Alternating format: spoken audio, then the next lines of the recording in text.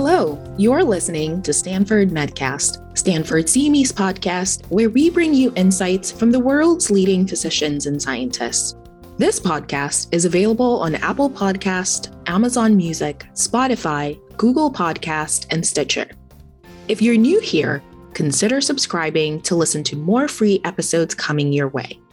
I am your host, Dr. Ruth Adewuya. This episode is part of our Hot Topics mini-series and is supported in part by an unrestricted educational grant from Novartis. Dr. Lauren Steinman is a professor of neurology and neurological sciences, pediatrics, and genetics. Dr. Steinman's research focuses on what provokes relapses and remissions in multiple sclerosis. He has developed 2 antigen-specific therapies using DNA vaccines for MS and type 1 diabetes.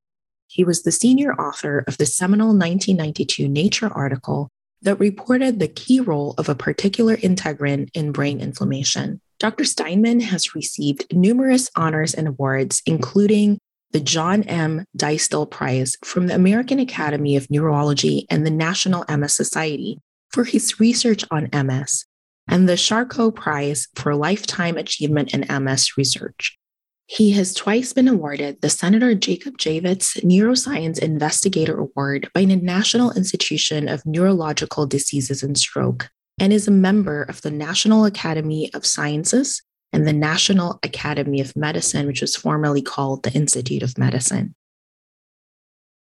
Can you start by talking about how long has EBV been thought to be a possible trigger for MS? Well, for at least 10 to 20 years, EBV's been on everyone's radar scope. As I was studying neurology at Stanford as a resident in 1977, there were other viruses that people were paying attention to. The measles virus was one.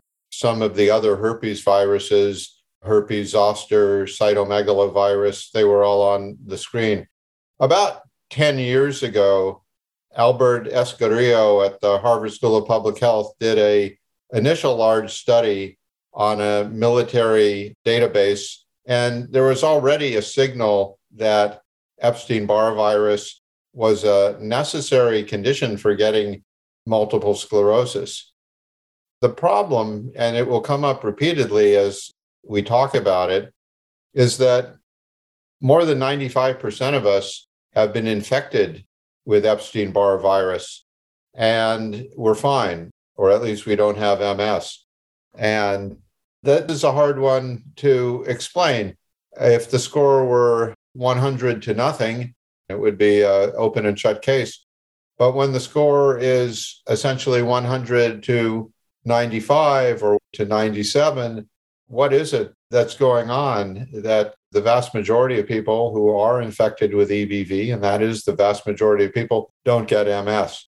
And there are some relevant explanations from the work that we've done at Stanford that takes us many steps along the way to understanding that quandary. Thank you for giving that background. What I'm understanding is that EBV has been on the radar for a while in terms of a possible trigger for MS. That's right.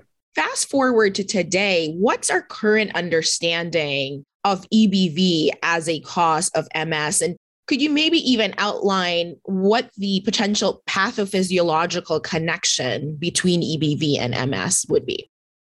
Yes. So let's start out with 2 studies published in January 2022. One from the Harvard School of Public Health from Professor Escudero, an epidemiological study published in Science, and the other paper published in Nature from our group at Stanford. So the epidemiology is going to tell us what virus is associated with multiple sclerosis, and the Stanford paper will tell us, can you explain the molecular mechanism that the epidemiology may be describing? So what Escudero did was go to that same military database that he had been mining for 10 years. And now he comes up with really definitive answer. He had 10 million samples. Approximately 1,000 of the 10 million had multiple sclerosis. while serving in the military. And when you go into the military, they draw your blood at regular intervals during your service. So they found out that there were approximately 801 individuals that they could study. And of those 801 who had multiple sclerosis, I mentioned 1,000, but they had only 801 that were fully evaluable. 800 of the 801 were positive for EBV. So that's a big deal. They had another piece of information that was very valuable. They had individuals who started out in the military that had no antibody to EBV in their blood. EBV serology, detecting antibodies to EBV, is done routinely. And if they did it on you or me or 100 of us in Stanford medical community, they again would find 95% of us had those antibodies. But of the 35 who went from negative and then developed MS, 34 of them had a conversion from EBV negative to EBV positive. And they did one other thing. There's a marker of inflammation in the brain called neurofilament light chain, NFL, and it shows up in the blood. They made that measurement. And before they came in to the military, when they looked at the NFL level in the blood, it was essentially zero. But after diagnosis of MS, it went up. So you had to convert from being EBV negative to EBV positive.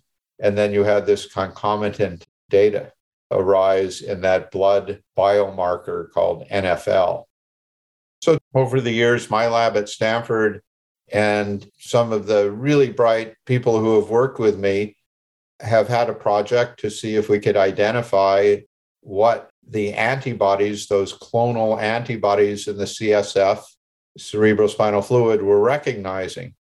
And the people involved, the leader was Bill Robinson, who 20 years ago did a postdoc with me.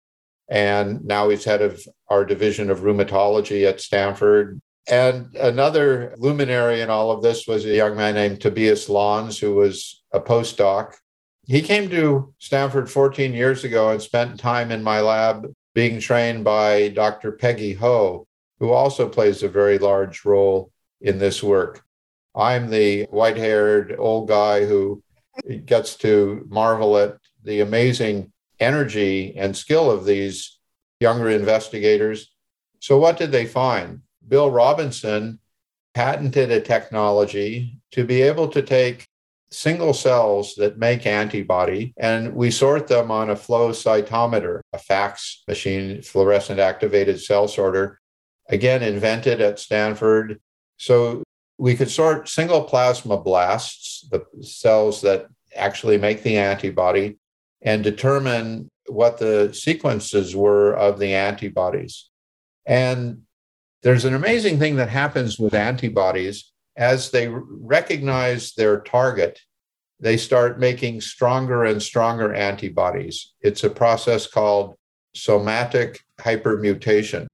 And the somatic hypermutation is the ability of the antibody to really lock in on a target and make a higher affinity antibody. So they isolated over 100 of these antibodies, and they started to look for exactly what viruses they were recognizing. So one of the strongest signals came from Epstein-Barr virus. So something was happening that in MS patients, antibody-making cells are getting into the spinal fluid, and they continue throughout our life to make antibodies. So we spent a lot of time tracking down what piece of the Epstein-Barr virus was being recognized by a lot of the antibody clones, and it was a piece in EBNA1. So then another toolkit was available. You can now scan the whole human proteome with a toolkit and determine, okay, you have an antibody, it binds a virus. Does it bind any human protein? And it did. It bound a human protein called GlialCAM. glial cell adhesion molecule. So now GliaCam really lit up with one of the antibodies. So we then asked what part of GliaCam. And GliaCam is a molecule that's almost all of it is expressed in the brain. It's on the cells that make myelin, the key constituent of white matter.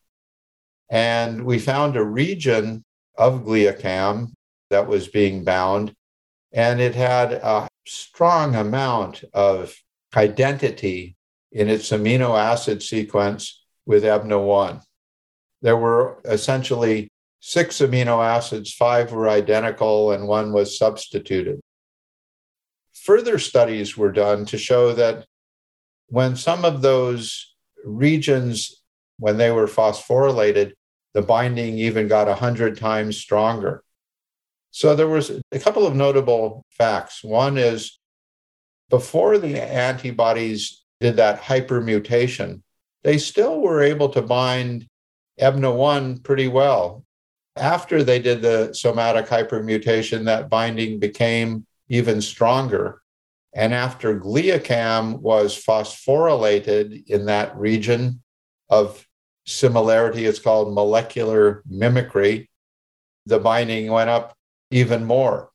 So this begins to answer one of the questions. We all have antibodies to EBV, including EBNA1, but maybe you get MS if your GliaCam happened to be phosphorylated. Maybe you needed this additional, we talked about it as the initial fuse that has to be lit is getting infected with EBV. But then since 95% of us who are infected aren't with MS, other stuff has to happen. So some of these events that I just called other stuff would include phosphorylation of GliaCam. And there's probably several other subtleties which remain to be elucidated. So there's another very interesting observation. And I was mentioning that in MS and in a few other neurologic diseases, there's increased synthesis of antibody within the central nervous system. So about 30 years ago, discovery came out of our lab that in order for an antibody-making cell to get into the brain, they had to have a Velcro-like molecule, a sticky molecule called integrin alpha 4. And we found that the plasmablasts on the outside of the brain had high alpha 4, but when they got into the brain, they lost alpha 4. So there's a drug, a very powerful approved drug for MS. It's been out there for 20 years. About 300,000 individuals with MS have taken it, and it really is life-changing. So we've always been very interested in this integrin story, but here, a new wrinkle in it is the cells with high alpha 4 can get in, but they don't seem to be able to get out. They sit there and they make more and more antibody, and that perpetuates the disease. So that's very interesting. Now, I mentioned a third individual, Bill Robinson, who's really the captain of the ship. And I'm not retired, but I feel like one of those old admirals who you see talking on the news stations. Tobias is the rising superstar. Peggy Ho, I mentioned. So Peggy and I have been working side by side in the lab for 20 years. She met Bill Robinson in the lab. She's married to Bill Robinson. So it's another nice feature. But there's this great animal model of multiple sclerosis called experimental autoimmune encephalomyelitis. And you can't infect a mouse with EBV. It's very much restricted to humans and non-human primates. But we took the GliaCam peptide sequence and put it into a mouse that was anyway going to get paralyzed in this experimental system. And when she added that peptide, they got much worse paralysis. So that is important if you want to identify the suspect that's causing the disease. That's something that a pathologist in the 19th century, Robert Koch, said, well, you would have to infect an experimental animal and show you could recapitulate the disease. It's a variation on that theme. It fulfills those famous Koch postulates. So there is that added feature that was all in the paper. Now, there's much more to be done. But the implications of all this are very inviting. It sounds like it. And thank you so much for breaking down the two articles that are relevant that came out, both from what was published out of Harvard and what came out of Stanford. I have a couple follow-up questions that if you'll permit me to ask. So some of it might be dumb questions, Dr. Simon. Before you ask your questions, I always tell people that scientists are very arrogant and they're afraid to ask what you just called as a dumb question. We probably have the same questions, so fire away, but don't expect me to give a scintillating answer. I'm probably going to tell you that wouldn't we all like to know the answer to your question? Okay, great. The ball is in your court. That makes me feel so much better. I was listening to you expound on the connections between EBV and MS. And I was trying to create a picture in my head to summarize the connections and scientific information that you provided. Let me know if I'm anywhere close. It sounded to me that from the work out of Harvard, there was an understanding 95% of us have EBV, and then 5% are potentially positive for MS. Is that correct?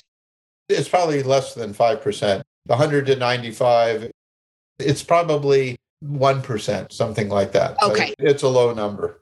What I gathered is that phosphorylation of GliaCam is a potential connection as to why people get MS. That's right.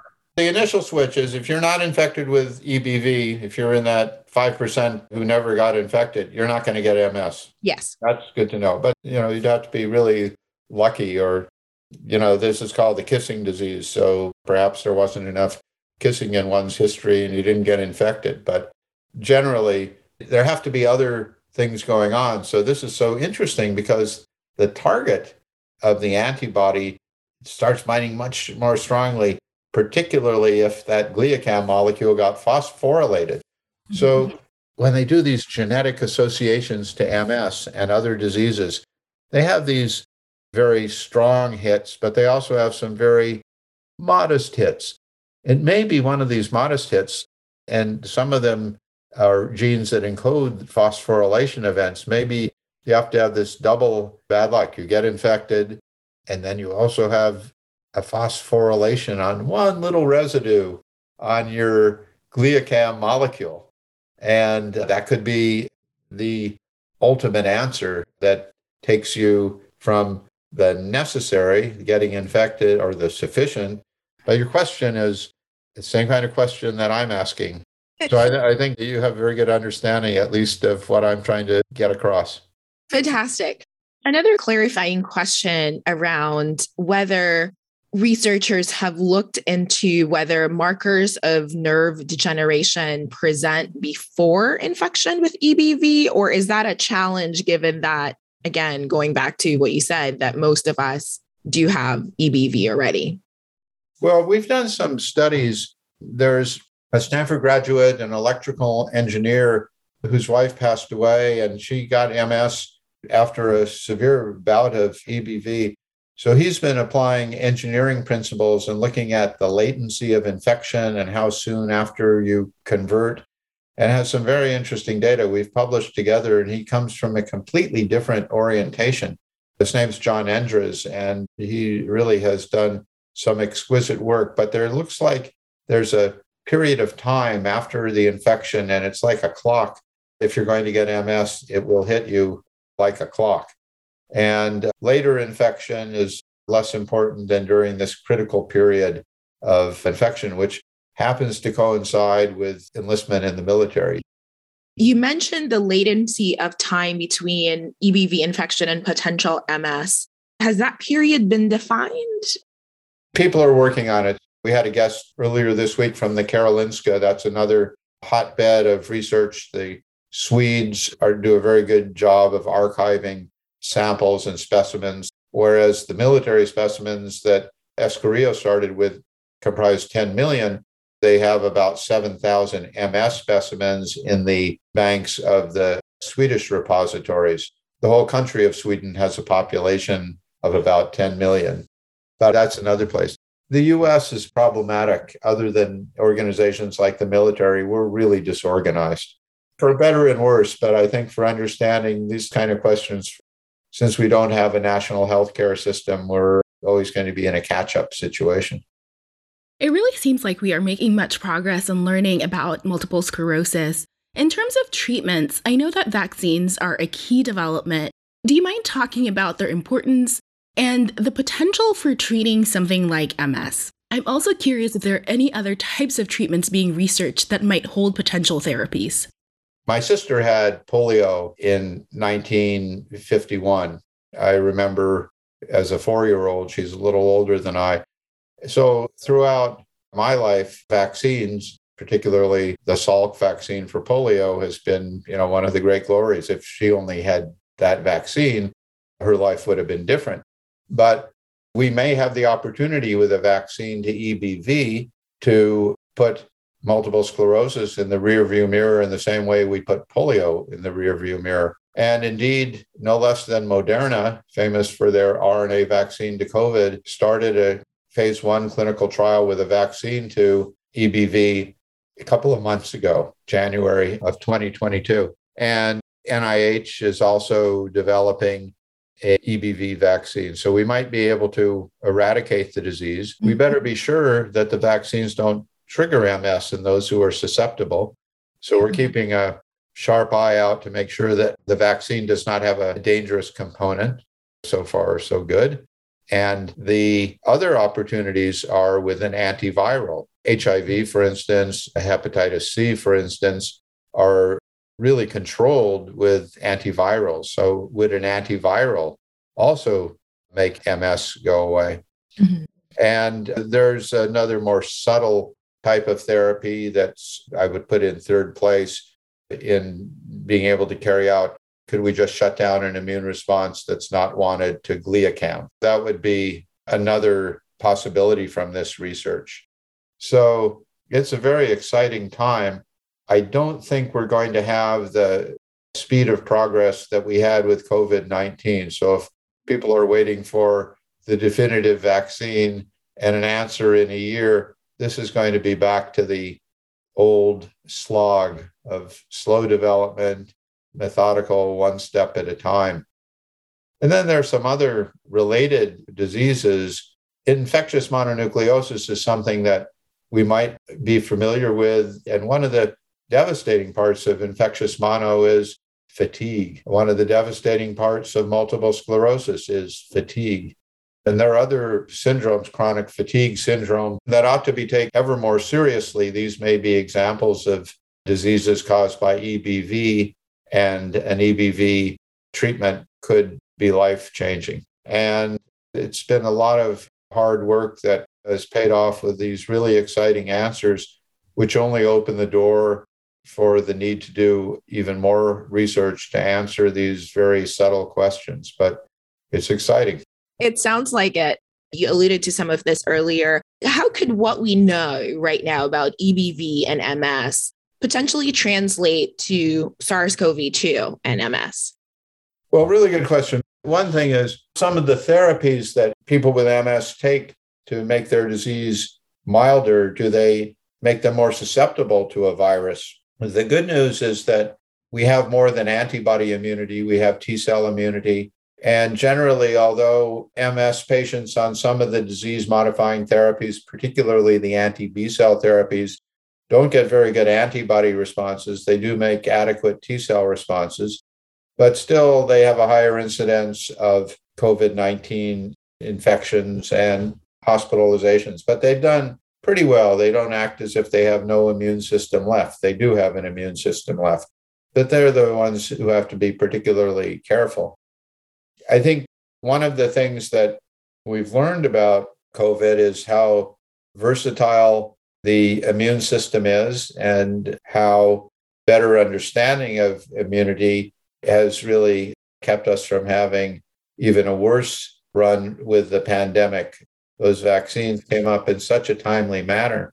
So I remain optimistic that vaccine technology may eradicate multiple sclerosis. That's exciting. And I know that you mentioned earlier that we're back to the slog of development of a vaccine for MS. But if you had a crystal ball and you wanted to predict when you think something viable in the space, an MS vaccine, what would you say? Are we thinking 10, 20 years or something like that? I was going to try to be more optimistic, 5 to 10. Okay, I like that. Well, especially since we're using the mRNA technologies. One of the problems with other vaccines is manufacturing, production. It's not a trivial problem by any means with mRNA, but it's a lot simpler than having to grow the virus. And EBV is a problematic, complicated virus, but if it can be done with using mRNA for some of the envelope and capsid proteins as they're doing, it's going to be much faster. It's going to be a slow and following more conventional timelines because we don't have the sort of Damocles of a pandemic hanging over our head. And that will turn things back to normal. And then there's some issues. If we're all doing so well with the infection, if we didn't get infected, would that have any negative consequences? There's a whole concept, the hygiene hypothesis, that in the developed world, we're too clean and therefore we're more susceptible to allergies and autoimmune diseases that you don't see in parts of where there are lower levels of hygiene. That's interesting. It's sort of a concept that is attractive, but it's, I think, too bulky of a concept to have other than an impetus for clever thinking. As we wrap up our conversation, I have a few more questions. One is around patients and the implications for what we're learning about EBV and MS for patients that currently have MS. I know there's the future work and the anticipation to eradicate it, but any thoughts on its implications for existing patients that have MS? To use an example, if I were in a family where a sibling or a parent had multiple sclerosis, and I were a young college student and I got infectious mononucleosis, would I be freaking out? Would I want to get an antiviral, even though they're not specifically approved? And I think, therefore, clinical trials ought to begin really looking at targeted populations. A lot of people get infectious mono, but if you're in a family where you already have risk factors for MS, maybe it would be a good idea to head it off. What sparked your interest in this research area? I don't know for sure. I think the brain's the most interesting organ. And maybe the future is not just in neurology, but in molecular psychiatry. You have some great work going on at Stanford with Carl Deiseroth and his studies in molecular psychiatry. But I think probably my sister's polio got me into the whole area. So it's very gratifying. And by the way, my sister, though she had polio as a 7-year-old, has 2 children. One is a Stanford-trained cardiologist, MD, PhD. Another is a lawyer. And so she was able, with a lot of hard work and braces and all of that, to have motherhood, family life, and produce a Stanford-trained cardiologist. That's fantastic. Thank you for sharing that. And then final thoughts for clinicians who are navigating the unknown and who might be walking alongside patients that have MS. What are your thoughts in terms of what they should think about or consider as they are caring for MS patients? Well, I think having a better understanding of what it is to have illnesses like this, when people tell you that they're fatigued, just imagine if we had to walk around with 30-pound barbells in each arm all day long. The challenges are just so immense. I also tell young doctors that they ought to spend a few hours once a year in the life of somebody. I didn't take care of him. I had a colleague passed away with MS, but he ran the shoe repair shop at Penn Station in New York. He called me up once and said, you cure a lot of mice. Can I be one of your mice? Who are you studying? I said, but who is this? He said, I'm Don Barbieri. I run the shoe repair shop, Track 12, where people get off the Long Island Railroad. I said, I'm in New York a lot. I'm going to come see you. I did. So one day, he said, let's go to lunch in Little Italy. His last name was Barbieri. So how do you get from the bowels of Penn Station to Little Italy? There's no way. He couldn't walk very well. So he was in a wheelchair. We had to go through the catacombs, the Port Authority police let us through one door, another. We finally get up to street level. And I'm with him in his motorized wheelchair. He's going along. I'm responsible. There's supposed to be curb cuts at every intersection. And there's not curb cuts. So I'm worried, like, what's going to happen if he tips over? And, like, do I know how to get somebody back into their wheelchair so easily? And he's not a small man. Then we have a good lunch. We had probably some beverages. And the gentleman has to pee. So he says, I'll need some help. We go to the men's room and he's got to catheterize himself. And he says, could you hold this? We go back. We finish. I take him back down to the shoe repair shop and my mind's blown. Wow. So my recommendation is that everybody ought to spend 2 hours inside the life of somebody with the illness that they take care of. We can talk about phosphorylation of serine at residue 376 very calmly, but it's all about people who actually have this disease and their life is not easy. Thank you so much for sharing that profound story and that consideration for all of us to understand each other's experience. So thanks for sharing that. Thank you so much for chatting with me today, Dr. Steinman. It's been a pleasure. Thank you. Thanks for tuning in. This episode was brought to you by Stanford CME. To claim CME for listening to this episode, click on the Claim CME link below or visit medcast.stanford.edu. Check back for new episodes by subscribing to Stanford Medcast wherever you listen to podcasts.